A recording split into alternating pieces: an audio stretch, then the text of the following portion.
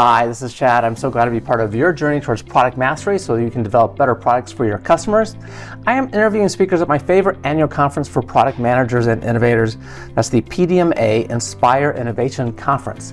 And this discussion is with two speakers who did a joint session, Dr. Wayne Fisher and Dr. David Matheson, whose session is titled Improving Decision Quality During Stage Gate Reviews. And there's been some recent findings from PDMA's Outstanding Corporate Innovator Award program that shows that highly innovative companies follow some sort of stage and gate process, including agile stage gate, to balance risk and rigor in the development of new products and services. Also, a recent Society of Decision Professionals poll suggests that innovation decisions are a rich area for improvement. We're going to discuss gate decision best practices with both Wayne and David. After nearly 3 decades with Procter & Gamble and training thousands of the managers on innovation, Wayne founded Rockdale Innovation to guide other organizations in innovation best practices. David has more than 2 decades of portfolio and innovation management experience. He co-founded SmartOrg, which provides software and services to support decision-making and managing uncertainty. Also, as we are at the PDMA conference, this episode is sponsored by PDMA, the Product Development and Management Association. PDMA is the global community of professional members whose skills, expertise, and experience power the most recognized and respected innovative companies in the world. PDMA is also the longest running professional association for product managers, leaders, and innovators, having started in 1976 and contributing research and knowledge to our discipline for nearly 50 years. I've enjoyed being a member of PDMA for almost 2 decades myself, and I find the resources and the opportunities to network with other professionals very valuable. To learn more about PDMA yourself, please go to pdma.org. And as always, listeners, we do create written resources for you. You'll find the complete written summary of everything we discuss, and also a 1-page action guide to help you put into action immediately some of the takeaways. It's also a great discussion guide if you want to use it with your group and maybe do a lunch and learn sort of meeting.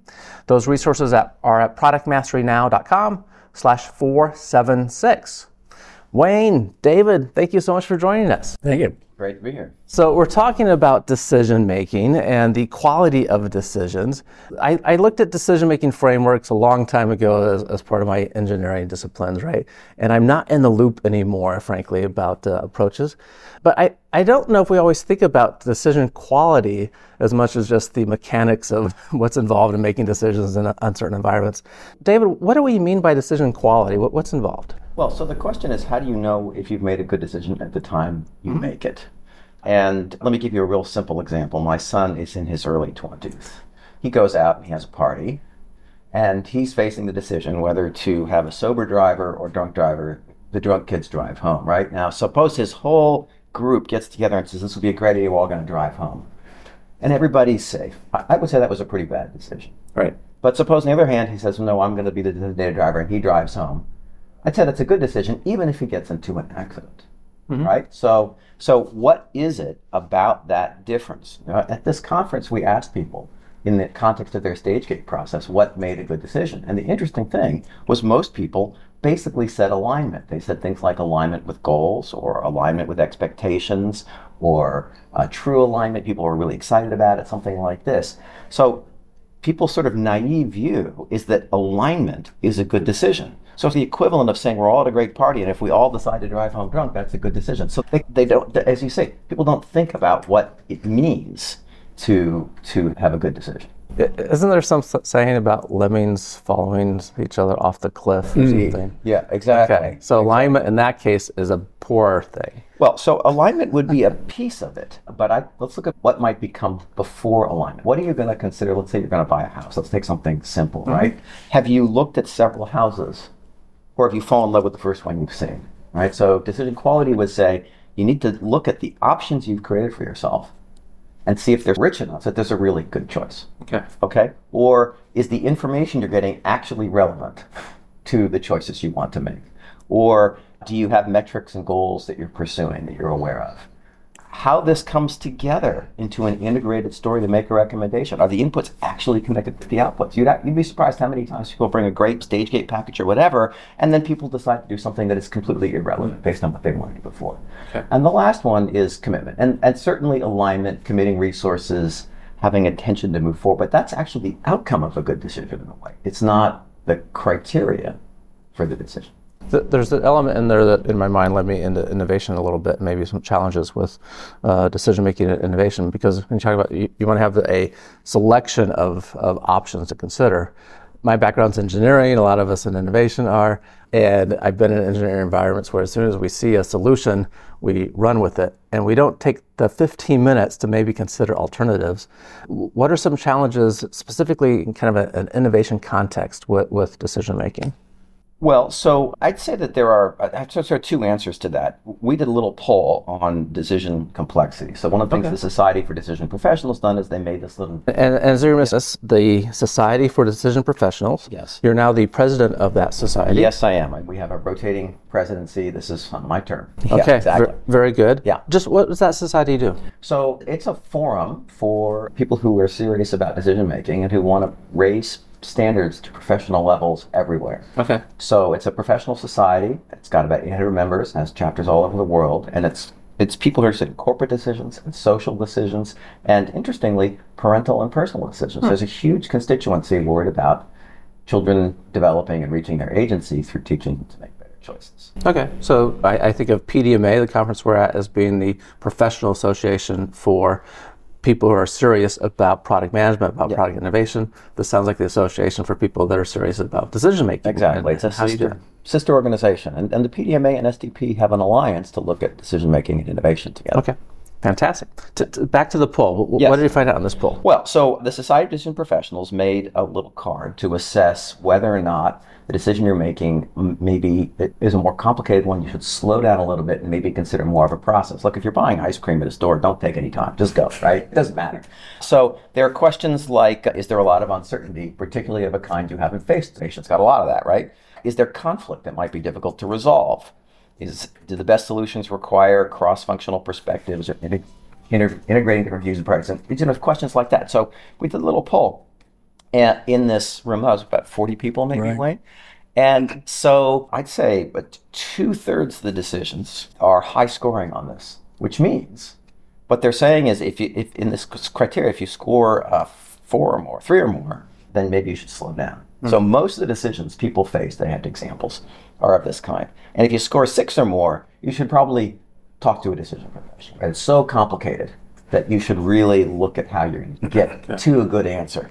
And we had 8 people out of about 40 are over the top on this card. So on one hand, decision-making innovation is just decision-making, right? It's just serious decision-making. So I think that's good news in a way, because I think a lot of the general methods the society's done and the work they've done in innovation and elsewhere, actually these lessons all apply. I would also maybe comment, my firm Smarter does a lot of work in innovation. We've brought these decision science ideas into innovation. In particular, innovation management, you're dealing with weird early stage stuff, and then portfolio management, you're trying to make trade-offs among them. And I'd say one of the common things I see more concretely is people are very worried about risk when they should be worried about upside. So there's uncertainty in innovation, and everybody wants a, quote, reliable promise, make me a guarantee. And so what people do is they dumb down, they make a promise they can keep, rather than do something that matters. Mm. Okay. And so this is quite systematic. I just want to emphasize that point, right? So the decision-making tends to reflect an aversion to risk, right? Which is realistic. There's risk involved in innovation, right? We're doing something new, so this is absolutely right. But I think you put the emphasis correctly on what is needed in innovation is that we're also pushing towards the better, right? What is possible? What can we do? Right. Yes. Exactly. And people lose sight of that when they talk about. They don't think about uncertainty as upside and downside. They think of it primarily as risk, which also has a sort of emotive quality to it, right? I got to get my job's at stake, whatever. I want to be successful, and so on, and they don't do the upside. I've gone to companies and done portfolio where you systematically look at where is the upside, and I found that in a large company, looking at their portfolio in this way, maybe 1 in 6 projects, 1 in 8 projects, something like that, has upsides which are 5 or 10 times the size of the stated business cases, and it's being left to chance. So they aren't doing anything to pursue the upside. It's just this wild dream that's actually getting discredited, because if you talk too much about it, then you're a wild dreamer, right? And so it's hidden. And if you could change 1 in 6 of your projects to have 10x upsides, you only need to do half the projects in your portfolio. The knock-on effects of this are tremendous. Companies just lose a lot of opportunity.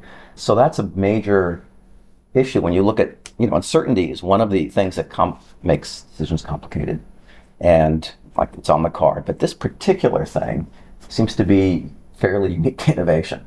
Okay. Just not seeing the upside. And David, I think that came out in our conversation yesterday, right? At the money gate, which is like the most important gate to get right, leadership wants a guarantee of success. Well, that's not what the stage gate process is intended to do, right? But to your point, like if I have to guarantee success, I'm going to go for the safe bet. Right. Yeah. Minimize our risk. Okay. So Wayne, let's bring this innovation perspective into even more clear focus. You have been with Procter & Gamble for many years, helping them with innovation, and then you went on to help other organizations, help them innovate better. So you have lots of context for making innovation work and seeing how that happens. And part of that is, you just mentioned the money gate, right? So in a stage and gate process, there's periodic places that we make important decisions. What's going on with the decision making at those gate reviews? Well, actually, one of the big insights from our conversation yesterday is that often the decisions be made outside the formal gate review process. So that is, I think, a challenge that we need to address as a community. But the purpose of the gate review is to make sure that the investment in the next phase of work is appropriate for what we know and what we don't know. Right. So at the early gates, you want to make sure that this is an idea that is really worth committing some resources to. And as the stages progress, and that's why they called out the money gate, right? Because that's where the exponential increase. We're deciding if we're going to develop or not, right? Yes. Yeah, yes. Our money's ramping up.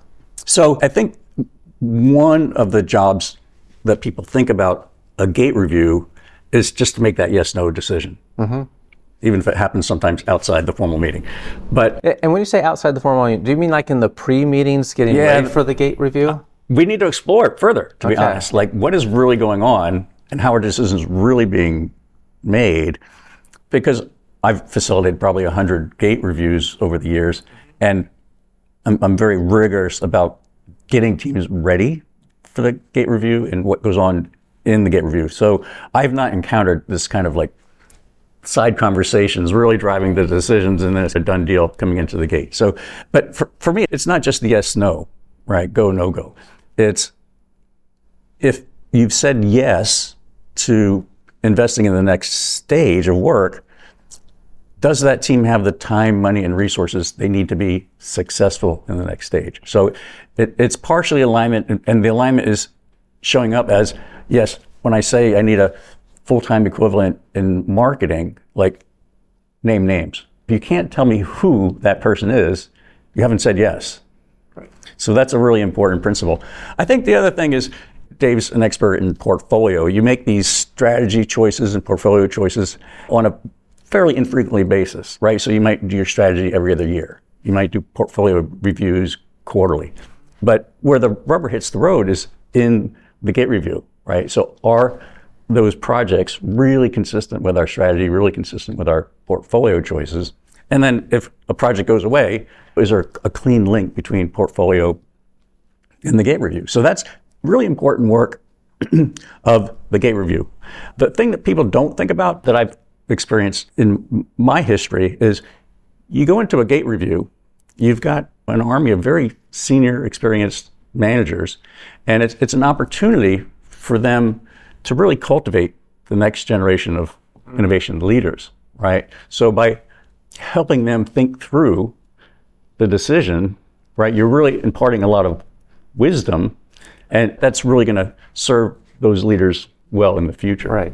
Okay, so the objective then in the gate meeting is not just making a decision, it's also an opportunity to show process and do some mentoring about this is how we think about decisions and make the decision together. Right, exactly. Okay. And that's the other principle that I have is if anyone says no to a project at a gate review, it should be the project team and not the review board. Okay, and just for some context on, we're talking about a stage gate system, which is probably most listeners have some idea about this. But apparently still about 80% of the Fortune 500 are using some kind of system where we do work in stages, and often agile stage gate is used now. So we're doing work in a series of sprints, and then we have a defined gate meeting with the appropriate decision makers to say, does it make sense for us to move to the next phase of work on this project, or should we put our resources somewhere else? It's an investment decision, right? Okay. Very good. So to add on this, there was a finding that the gates, a lot of the important decisions are made outside of the context of the stage gate process. So there's literally in the room or not, but even if it's teed up in the room and happens at a subsequent meeting or after some debriefing, that was all count, right? Yeah. But a lot of them happen out of the context. And there's a kind of principle of good decision making, which has to do with leadership. So if you're making a decision which is just propagating the momentum of the past, think of a caterpillar just choosing which bite to eat next, right? Okay. Just chomp, chomp, chomp, right? So these decisions don't threaten anybody. They have no emotional content, or very little, right? And so you can just make a decision on its merits, right? You can just look at the pack and you can objectively review. And a lot of the stage gate process is focused on the stuff of it, the evidence, the arguments, and so on, right? But this principle of leadership, of decision leadership, is that to the extent that you're proposing a future which is not the momentum of the past, so think of a caterpillar transforming into a butterfly, right? That has a lot of emotional content. And it's very well established, human psychology is that we make our decisions emotionally and we justify them rationally. So if you're going to have a good decision and have a good decision process, you have to deal with the content of how people feel about it, the threat of change, the possibility of change. Am I going to be good enough in the near future, or so on? So one of these things about gate decisions popping out of the gate review, innovation is a place where you're trying to drive change. That might be eat a little faster, or maybe you are proposing to become a butterfly. Right. That's pretty wacky, right? And just to be clear, the butterfly is conceivably a disruption to the organization. Indeed. Right? My project is proposing we're going to do something so new that it's going to probably cannibalize some product or product line of what we have. Yeah. There's a lot of emotion connected to that because there's people invested in what we do today. Absolutely. So there's a case where it's obvious it's going to do that. There's also a case where people have hidden fears. One of the things people said was one of the challenges they have in getting decisions is holdbacks, right? So people will nod and smile in the meeting, and then they'll snipe them later. Right. Or maybe not. Maybe you learn about it through a third party or something. Well, so you haven't actually made it safe to talk about the emotional content or have any mechanism for deal at zero in the gate process, because it's all about the stuff. Right? And so a good decision process in this context will account for that, bring people together, have ways of sharing and developing this so that people can actually turn that switch internally and intend the result. Not just say, yes, I'm going to do something, but if you intend the outcome, then when something falls apart a little bit or wobbles, you lean in and fix it. Right? If you don't intend the outcome, you can be fine at the manager. But as soon as it fails, that's your opportunity to swoop in and kill it, right? So there's I think one of the things going on in the context of a gate decision is the human element of decision making probably isn't really baked into the process very well, right? It hasn't been engineered that way. So, a few months ago, Top Gun Maverick came out. Right, and we see in the opening 20 minutes or so, the admiral's coming to kill the program, and he's coming to kill the program of this plane that can do Mach 10 or something, because he wants the money to go somewhere else. Right? And there's these other factors great movie. There's these other factors that come up all the time in projects. You guys are talking about gate reviews in the context of they really matter, right? And we're making the decision now to move forward or not. I'm sure people that are listening, that some of them are in an environment where the gate reviews are just, it's a process step. They're frankly probably not super clear on why they do it, because everything always goes through, right? Because I've been in companies where they'll say even out loud with their colleagues, if something starts in a gate process, it never gets killed, right? You have a different perspective here that these gates actually matter. Bob Cooper used the term, he's the one that observed what good companies were doing. They used some kind of stage gate process. He said, gates need to have teeth, right? They need to actually matter.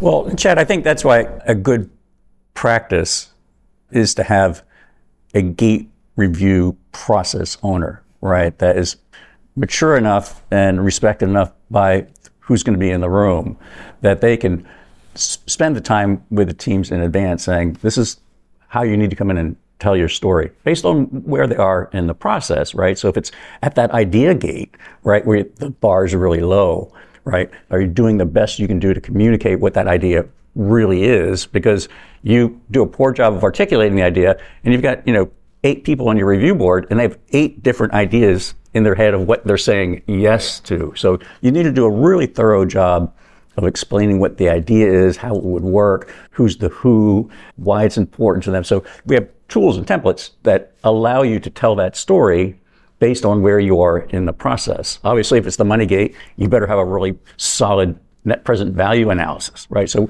getting the right information in the right form to the leaders, say a week in advance, because some people like to process, some people are snap decision makers, but then having a professional gate review facilitator actually conducting that review, making sure the right conversations are having, calling out the rubber stamping, right? And again, there are techniques that you can use to make sure it's like the De Bono 6 hats, right? Let's make sure we hear the good, the bad, the ugly. I want to hear all of that. Let's play devil's advocate. Yes, exactly. The emotional aspect. And so when I say professional facilitator, though, to be clear, it just means that this is someone who's not on the project team, who's skilled enough at facilitation to be able to lead a conversation. All right. So a couple important things in there. Someone who's not on the project team. Yes, because they're not invested, right? Because sometimes we have the product manager or a project manager or something. It's their baby, right? And of course you want to see this thing pushed through. So someone who's the skilled facilitator managing that. Take us through what are some best practices for how can we make our gate reviews better in the decision making involved? And maybe you both want to address aspects of this. Well, yeah, I think true because, and I've learned a lot from David, the element of decision quality that we do a good job of is getting the right information in the room, right? So if you don't do that, you're screwed. But again, a lot of the other elements of decision quality David mentioned, I don't think we bring to the table, right? And so I think that's a real opportunity for our communities to grow. The other best practices that I've seen, again, I was the facilitator for a $4 billion business, all right? And so I was in the business, I was invested in the success of the business, and hopefully everyone in the room felt like they were business owners. We would schedule our gate reviews a year in advance. So second Tuesday of the month from 9 to noon, right? We knew all the decision makers were going to have that blocked off from their calendar. Okay. And so it was my job to slot in the teams, right? To give them the time that they need. Some decisions, and again, it's a small decision, it's ice cream. Like, you don't need to go to a get review meeting, right? We'll figure a way to get that decision made outside. But working with the teams, I know what are the more problematic decisions that we need to make. And again, doing kind of more time in the meeting, but also more time preparing. And again, this toolbox of ways to communicate to senior leaders, I think is a really important best practice. So I would add on this kind of decision, you were criticizing the stage gate for not stopping projects. And actually not criticizing StageGate, criticizing the implementation of it in the organization. Well, I would look at a lot of decisions in and out of StageGate. Stopping something is one of the hardest decisions to make. Mm-hmm. And now think about this for yourself. I recently, my kids moved out of the house, and so I have this car. Okay, it's the family van. We all love the family van. It's not relevant to our future lives. But it's really hard to get rid of it. You want to keep it around. And so that letting go process is extremely difficult for everybody, for everything. So now you've set up a situation. I'm not sure if you could design it worse to say, look, you've put your heart and soul into this, and now we want you to just walk away. So how do people actually say no to something internally? And really, it takes some time. It's also, sometimes the best way to say no to something is to say yes to something else, right? Mm. And so one thing I think lacking in the decision meeting in a gate kind of situation is a really relevant portfolio context. So I have been in a situation, you go through and evaluate the project, you're looking at the projects at the bottom of the list, right? There's 30% of the projects, and you try to kill them, everyone knows they need to be dead. But you go talk to those people, they have hope, they have dreams, they're tied up in it, and so on. And I have found if you get a good portfolio review, often, not always, you can get people to walk away from their own projects because they want to work on something better. Right. That other thing is more exciting. Exactly. So you have to have this context of what is we think small projects or things, they have small costs. They don't. The time you spend in your life is measured by what you otherwise might have done, right? The money might have done, whatever might have done. And so unless there's some kind of visibility to that, then you're really asking people to make one of the toughest decisions anybody could make, which is to reject your past and say no. And you walk away into nothing is very hard. But walking towards something is much easier. Then you can leave it behind, right? So it's when we got excited about electric cars and this new thing, then it was easy to leave the van behind, right? Because I was moving a different direction. That kind of goes back to your point about making decisions that are more weight on the risk side versus the upside, right? Yeah. And if we see upside here for killing off this project, and I usually put it in the customer context, like if we know that the path we're going down is not going to create value for the customer and we can't realize value for it as an organization, it doesn't make sense for us to do. And if we're all wired, in some sense, our culture says generating value for the customer is job one here, then that's a little bit easier if we know this other thing we could move to is going to generate value. Well, go back to my car example. The problem is not that it won't. The problem is that it will.